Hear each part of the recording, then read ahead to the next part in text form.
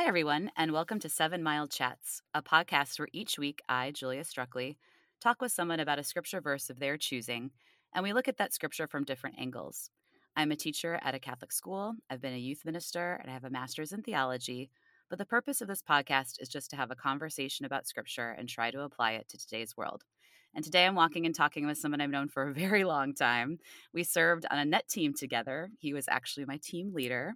We've kept in touch. We both live in Virginia. He's a priest for the Diocese of Richmond and actually the vocations director for the diocese, and one of my good friends. It's Father Brian Capuano. Hi, Father Brian. Hi, Julia. It's great to be with you. Thanks so much for having me. Yeah, thank you for being here. Would you like to share anything else about yourself with our listeners? Sure. Well, I grew up in Virginia. My dad was in the military, traveled around a bit, but we planted just south of Richmond, Virginia, and in many ways, I've been there ever since. I went to a local university, Virginia Commonwealth University. Then, of course, we served together for a year on that. I worked in Richmond at a parish. The year after that, applied, somehow was accepted to the seminary, and then I spent several years in Baltimore at St. Mary's Seminary in Roland Park, and then was ordained in 2011. Served at a parish that you know very well, St. Bridget, for a year. Mm-hmm. And I've been the pastor of St. Joseph in Petersburg, Virginia, since 2012. So I've had a nice long run. My parents are parishioners of my parish, so I have to be very careful on Sundays what I say. My dad is one of the faithful ushers these days who are helping wipe down pews and securing 6 feet of distance and all the rest. And occasionally I make it over to my parents for dinner on Sundays. That's awesome. I mean, when you're telling your story, I'm like, yeah, I know all that because I've lived a lot of that with you. Like, That's right. That's right. And then just about 2 years ago, I was appointed by Bishop Nestout, our current bishop, as the vicar for vocations for the diocese, and that's been an absolute blast. I've really enjoyed working with our seminarians and our discerners, and I've had really the good fortune of being able to serve in the vocation office in various capacities for really the entirety of my priesthood. It was probably the act of providence that I was assigned to St. Bridget when I was the vocation director at the time. Actually lived in the room just below mine. So we had a chance to get together on a regular basis and serve the seminarians of the diocese. That's right. It's crazy to me too that I spoke a couple weeks ago with a woman who I entered the postulancy with, who is now the vocations director for the order that we were in, as she's still in. Oh, And I wow. just can't believe that you're a vocations director. She is. It makes me feel really old, and it's just very surreal. How did we get here? I have no idea, but it's been a wild ride. Well, thank you for being here. I'm going to have you read the verse that you've picked. You've picked first Philippians, or chapter 1 of Philippians 21, which is a short verse, but then we're going to talk kind of about the whole chapter. So whenever you're ready, Father Brian, I'm going to have you read that verse. All right. Well, gear up, everyone, because it's definitely a doozy. So here you go. For to me, to live is Christ and to die is gain. Period. Right. Okay. So for to me, life in Christ, life is Christ Hmm. and death is gain. It's so short, but yet I'm managing to mess it up. Let me give a little bit of background on Philippians. We did Philippians chapter 2, verses 1 through 11 in last season, but I'm excited to revisit this book. It's a very short letter from St. Paul. He wrote it while he was imprisoned. And it's just amazing to me that it's such a chapter and a book full of like love and encouragement. Paul's usually either writing for instructions or encouragement or sometimes both. And I feel like this letter to Philippians is it's very loving and very encouraging. And for him to be imprisoned while he was writing it is so interesting to me. And in this first section, this first chapter, it starts with a greeting, much like we see in other letters from Paul. I discussed Timothy recently with a friend, and we looked at like his greeting to Timothy, and I feel like this is similar. And this passage you've chosen is meant to encourage the Philippians in one of the first Christian communities in Europe, which was Philippi in Greece. So that's a little bit about Philippians. Did you want to add anything to that about the book of Philippians, Father? No, I think you nailed it. It's really, I mean, from the very first line, it's extremely encouraging, and it resonated with me, and which is part of the reason why this passage has continued to come up over the years. I came across the passage during a period of reflection in all places in the chapel at headquarters of Net Ministries in Minnesota, right after we got back from our 2-week retreat. It was in a pretty big high, and I just spent some time in the chapel, and I just kind of fell on this line. And it just seemed to stick. At the time I was using one of the New American Bibles, one of the big red ones that we always get for confirmation. Mm-hmm. And I actually have a huge stack of them. Someone donated them recently for our confirmand. So it's kind of a nice connection back to when I got confirmed. Well, let's just say a few years ago. Right. That Bible is still on my shelf next to my chair, well worn. It's covered in tape to hold everything together. When I had it at Ministries and carried it around throughout the course of the year when we traveled all over the place, I had one of those grocery bag covers. Do you remember those? Oh, yeah. We used to have to cover our books in contact paper and paper bags. Yep. So at the time, it had the brown paper all over it. And I had a habit of like writing verses and things or random quotes, and it was just covered. But at the very center of that cover was this line. It was a slightly different translation than the one that I provided, closer to the one that you provided. Okay. Life is Christ and death is gain. In this particular passage, the version or the translation that I pulled out, it was, "For to me, to live is Christ, and to die is gain."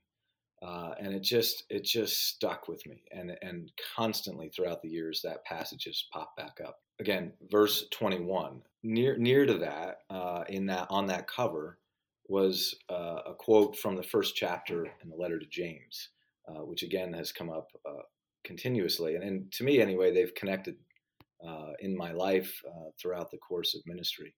And the phrase that was on that jacket right next to this one was this: "Consider it all joy, my brothers, when you encounter various trials, for you know that the testing of your faith produces perseverance." That's chapter 1, verses 2 and 3 in the letter of James. And that passage, connected to the one, of course, that we're talking about today, reminded me of a story from the Flowers of St. Francis. It's the encounter between St. Francis and Brother Leo, where he says, "Father, I pray you in the name of God to tell me, where is perfect joy?" And Francis answers, "If we arrive at our host's house soaked by the rain, frozen, muddy, and afflicted with hunger, knock on the door, and the doorkeeper says, 'Who are you? I don't know you.' And he closes the door in our faces so that we must stay outside all night long, freezing to death. If we endure this mistreatment without disquieting ourselves and without murmuring, but think humbly and charitably about the doorkeeper, believing that God is in charge, if we bear these injustices patiently and with cheerfulness, thinking on the sufferings of Christ for us, O Friar Leo, write it down that here is perfect joy. Above all the graces and gifts of the Holy Spirit which Christ grants to his friends is that of self-conquest and of willingly bearing sufferings, injuries, and reproaches, and discomforts for the love of Christ. This is why the apostle says, 'What do you have that you did not receive from God?'" And that comes, of course, from 1 Corinthians chapter 4, verse 7. "And I would not glory except in the cross of our Lord Jesus Christ." And that's from Galatians chapter 6, verse 14. The combination of all this pulls me to that first chapter of St. Paul's letter to the Philippians. For me, it's convicting. As you know, I'm a rather pessimistic, kind of glass half full kind of guy. That's why we're friends. That's right. Kind of the old man in our skits from Net, or the kind of the curmudgeon. Really, nothing's changed. As we're recording this podcast, I'm literally sitting in my chair in a cardigan. Of course you are. And I really prefer realist as opposed to pessimist. I feel like we see it, more realistically. But yeah, you've totally been rocking that cardigan and that little rocking chair since we were 20. So I'm not That's right. surprised. All I'm missing in my room is my rocking chair and Right. my Afghan. Yeah. So what brings all of these passages together here for you? Because you just said so much. And for me, like, I love St. Paul, and this passage you've picked is so Pauline, but what kind of brings all those verses you just mentioned like together for you? Yeah, sure. So verse 1, he starts out, "Paul and Timothy, servants of Christ Jesus, to all the saints in Christ Jesus who are at Philippi, with the bishops and deacons." To all the saints. I'm constantly convicted by that. St. Paul believed that men and women could pursue holiness and could be in union with our Lord and the life of the church. And how often we need to come back to that. And then we get to, so that's verse 1, Mm-hmm. right? Then we get to verse 3 through 5. "I give thanks to my God at every remembrance of you, Right? That's what's convicting for me, is more maybe a realist or a pessimist, that he's giving thanks every time he thinks about the Philippians, praying always with joy in my every prayer for all of you because of your partnership for the gospel from the first day until now.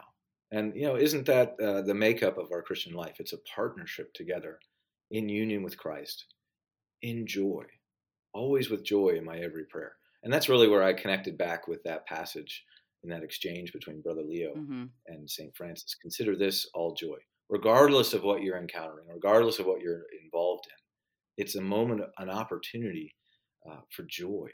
And to be able to give an authentic remembrance of one another. And I think I started by saying that Paul's writing all of this while he's imprisoned. And I was so struck by that. It is so encouraging. And as you're mentioning, so joyful.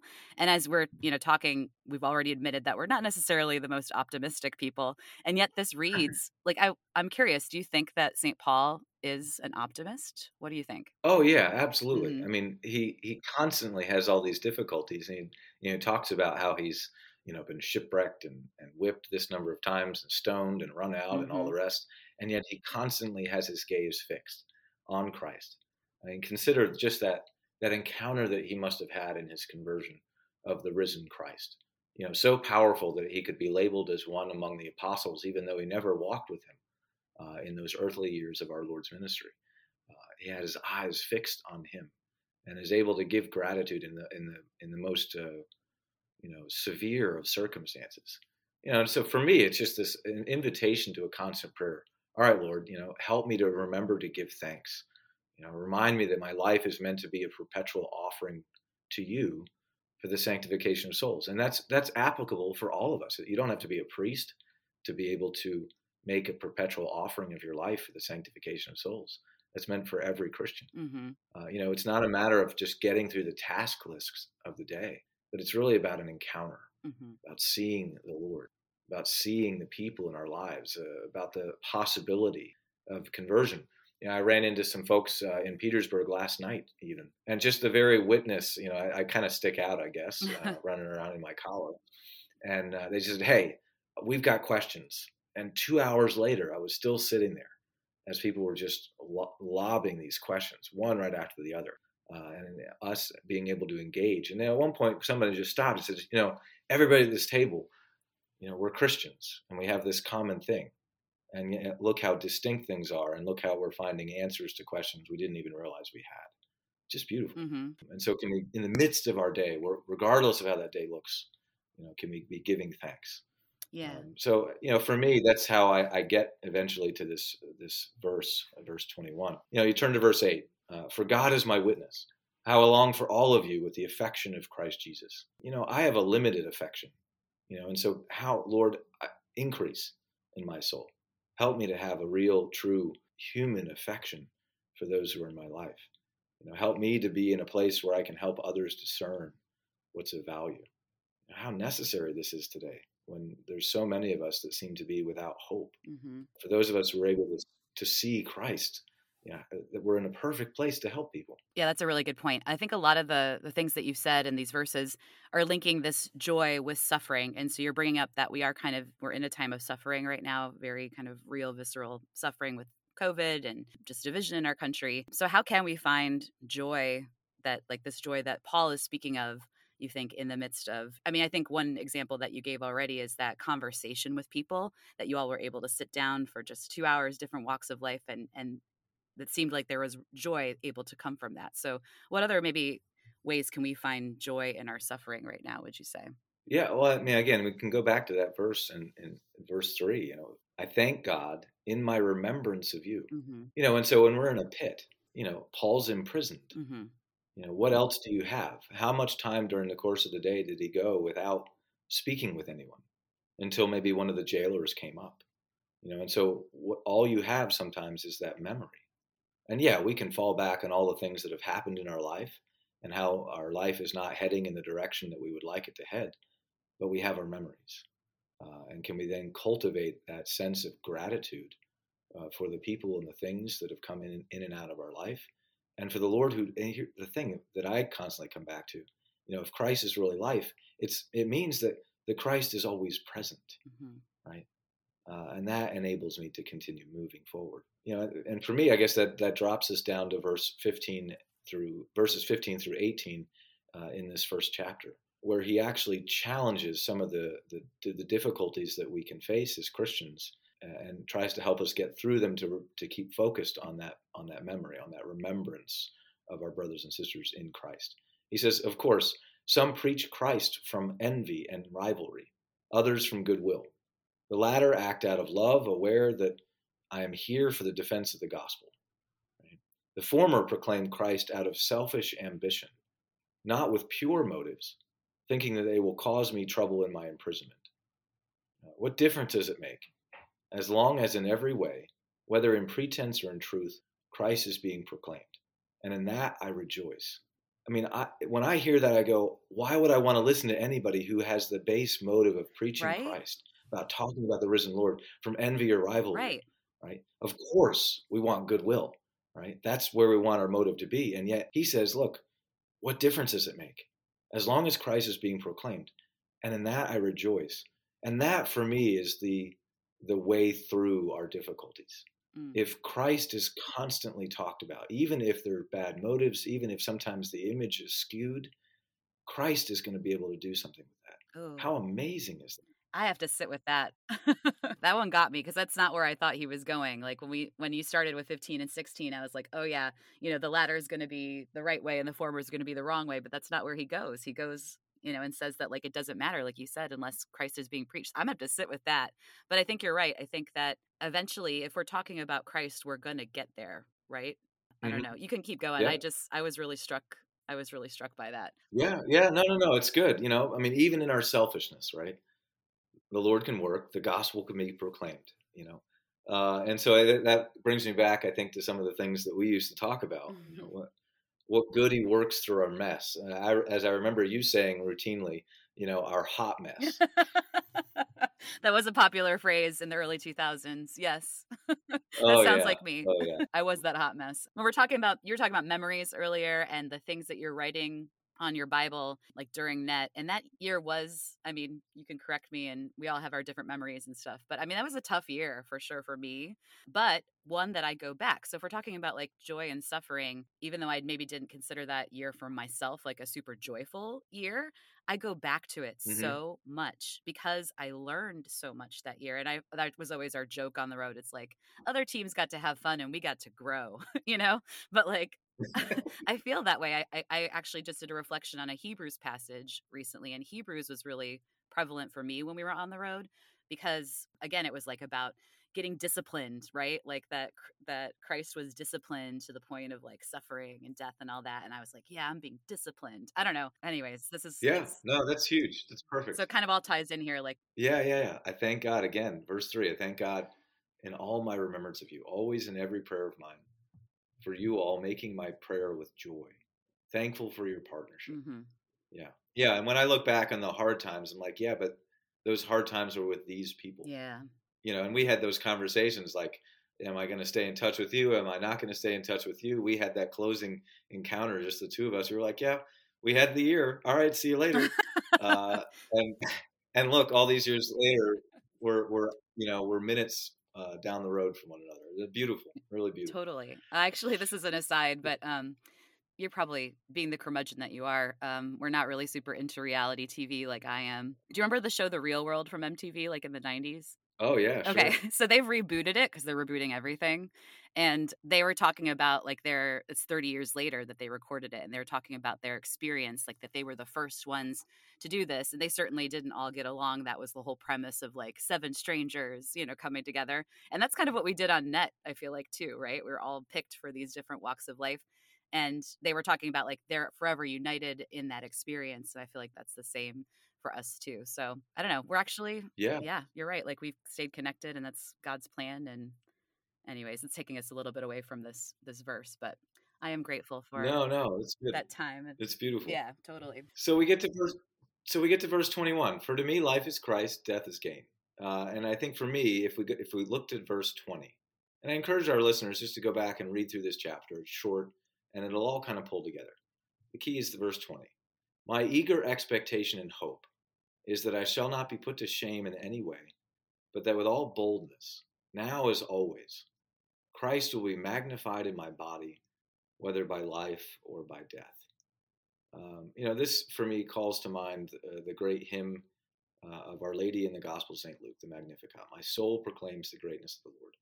My soul magnifies the Lord. The more of an instrument we can become for divine grace, even if we've got weird motives in the background, the more others see Christ in and through us. The more he becomes our life, and life becomes less about striving and more about simply living the moment to adore him in our simple actions, our simple conversations, the way we apply ourselves to the task at hand. And so two more points. In verse 23, St. Paul says, I'm caught between the two, being with the Lord or remaining to fight the good fight. I long to depart this life and be with Christ, for that is far better. So it's really, Lord, help me to long to be with you. Help me to long to remain and preach and live the gospel for the sake of souls. And that kind of brings me back again to that scene from last night. Because I was willing to be present, I could get pulled aside for 2 hours to talk about the Lord.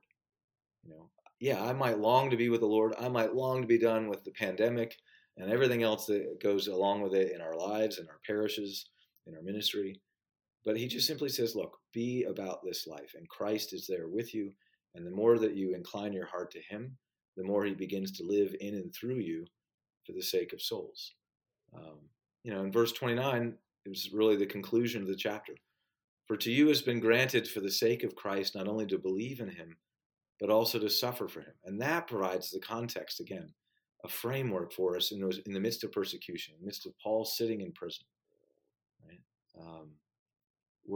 He's given us life, and so he says, look, whatever you're doing, believe in him, be willing to suffer for him, because he's right there and he's living in and through you. How often I have to remind myself of that in the midst of the little sufferings. He's living in me in these moments, so just be there. And when I'm there with him, then suffering takes on a completely different character. Yeah, that's really well said. I feel like you are so good about being present, and I don't know if that's always come easy for you, or if I feel like you've always been pretty good at that as long as I've known you, or I'm sure as a priest, you get a lot of extra grace. I don't know. Do you feel like that comes natural to you? Cause me, like my inclination is like, let's get moving. Let's move to the next point. I'm always thinking ahead. Have you always kind of been like that? Very present? Yeah. Well, I think in the sense, like I'm more of a back of the crowd kind of guy. Like, do not put me in front of the bleachers and have to talk to a bunch of kids about vocations. And it's shocking. I ended up as the vocation director, right? Yeah. But yeah, I think that natural inclination just to sit and wait and listen. And as I've talked to various priests in the diocese recently and some of our discerners and our seminarians, they're like, yeah, usually when we have a conversation with Father Brian, he asks lots of questions and we just start talking, and then he kind of takes it all in, and then something happens after that. Mm-hmm. So yeah, I think it's partly instinct, and then I think like we used to talk about, it's road grace. There's grace in the moment for the task at hand, and the Lord comes in and he begins to work, and he pushes us out of the way so that when our motives are all twisted up, and like we said, we're a hot mess. Somehow in the end, like he's the one that's at the center, and it's beautiful, and it's such a joy to be able to be a part of those moments, and again to occasionally look back and to remember. Enjoy not just the moments, but the people. Yeah, it's funny that you bring up all this kind of like this hot mess. That was actually kind of my prayer this morning. I've just, again, about myself, like I'm such a control freak. I always like a plan. And it's very hard for me to kind of work in that mess, but I really want to strive to be able to kind of live in that mess a little more, because as you've been saying, there is beauty in that. I don't know, what advice do you have for someone like me who is trying to pray and work through that and live in that a little more? Sure. Yeah. I think the thing that I constantly come back to, and I'm like a broken record, I think, in the parish and among the seminarians, this moment is the moment that the Lord gives in his providence for your sanctification. So you're a hot mess in this moment, right? No worries. Like this moment somehow, in spite of everything, has been ordained to help purify you. And so if we can remember that, okay, Lord, I don't want this situation, but you're in it. You're my life. And this death that I'm experiencing in my suffering, you're willing, let's say, for me. So I'm just going to be here. I'm not going to try and run. I'm not going to try and get out of it. I'm not going to try and avoid the meeting or the Zoom call or whatever it might be. Ooh. I'm just going to enter into it because you're going to do something with it. And there's something beautiful for me and for the other people involved in that moment. So I'm going to slow down and I'm just going to sit here with it. I'm going to step to the back of the crowd and I'm going to ask the question, and then I'm going to see, God willing. Oh my gosh, but there's so many Zoom meetings. Not another Zoom meeting.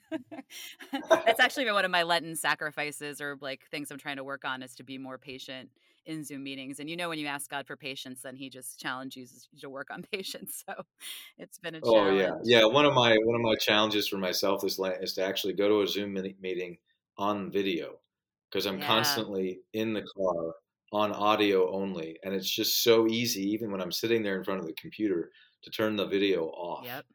But man, you turn it on and you make sure you're engaged, Yeah. then what begins to happen? Even in the most dreariest of meetings, what might happen if I just say, Lord, I'm going to be present right now, right here. I'm going to close my phone so I can't see what else is going on. I'm going to shut off all the other apps and all the other windows, and I'm just going to focus right here with these people or this situation that I'm present It's such a 2021 Lenten promise, right? Like, who thought? And who would have thought that you would have been like having all these devices? I would have never thought when you got an iPhone, I was like, oh my gosh, now you got. Oh, I long for the days of the flip phone. Father Brian, what else would you like to say about this chapter of Philippians or this verse 21? Yeah, I think it really the whole chapter can be just distilled in this one line. You know, do we not experience Christian life from our own perspective? So that first phrase, "for to me," right? That's reflective of Saint Peter and the need to be able to give a testimony.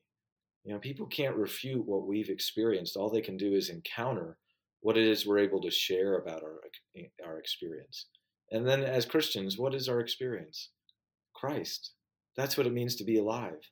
To be more like him, to be able to be an instrument for him, allows us to be fully alive, to really discover who we really are. And then we can put away all of our striving and simply be with him.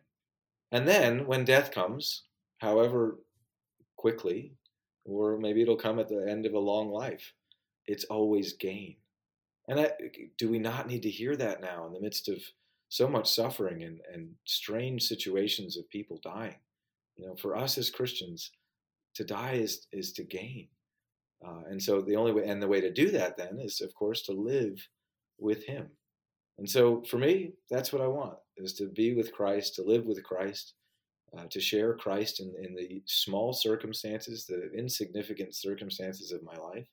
And then, God willing, at the end, to gain. What a beautiful thing to gain everlasting life.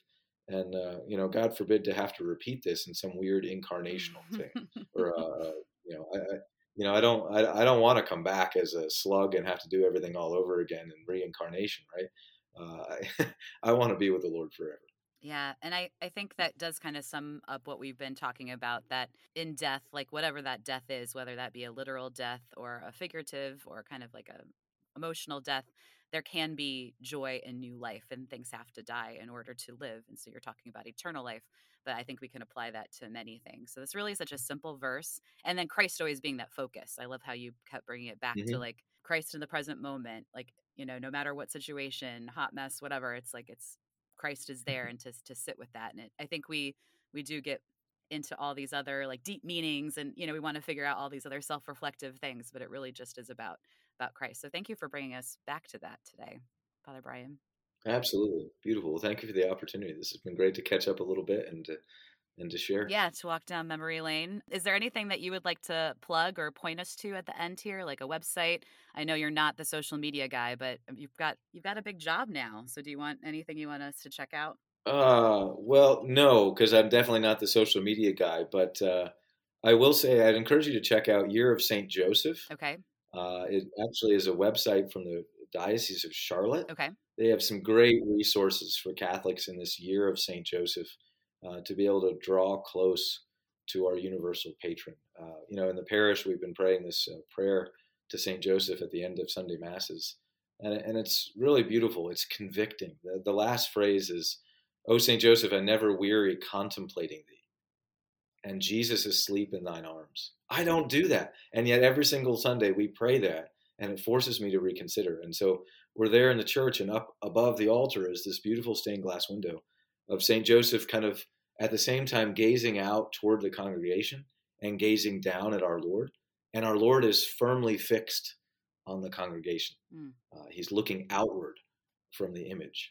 And man, how often do I need to hear that? I don't want to approach while he reposes near your heart. So you press him in my name. You kiss his fine head for me, and ask him to return the kiss when I draw my dying breath. That's the last phrase. And again, it brings us right back because I know death is gain. And so in the meantime, Christ has his gaze fixed on me, and I want to have my gaze fixed on him. So check out that Year of St. Joseph for a plethora of resources as we engage this holy year. Awesome. Yeah, I'm so glad that we've been given this year. I love the opportunity to reflect on St. Joseph. And if you all are interested in talking scripture with me, you can find me on Instagram at 7 Mile Chats. I'd love to talk scripture with you. You can DM me if you want to be a guest. You can also find me on Twitter at MsStruckly1, MsStruckely1, if you want to talk religious education, stream activities. I'd love to talk to you. So thanks again, Father Brian, for being here. It's so great to talk to you. Always a pleasure. Thanks so much, Julia. Bye, everyone.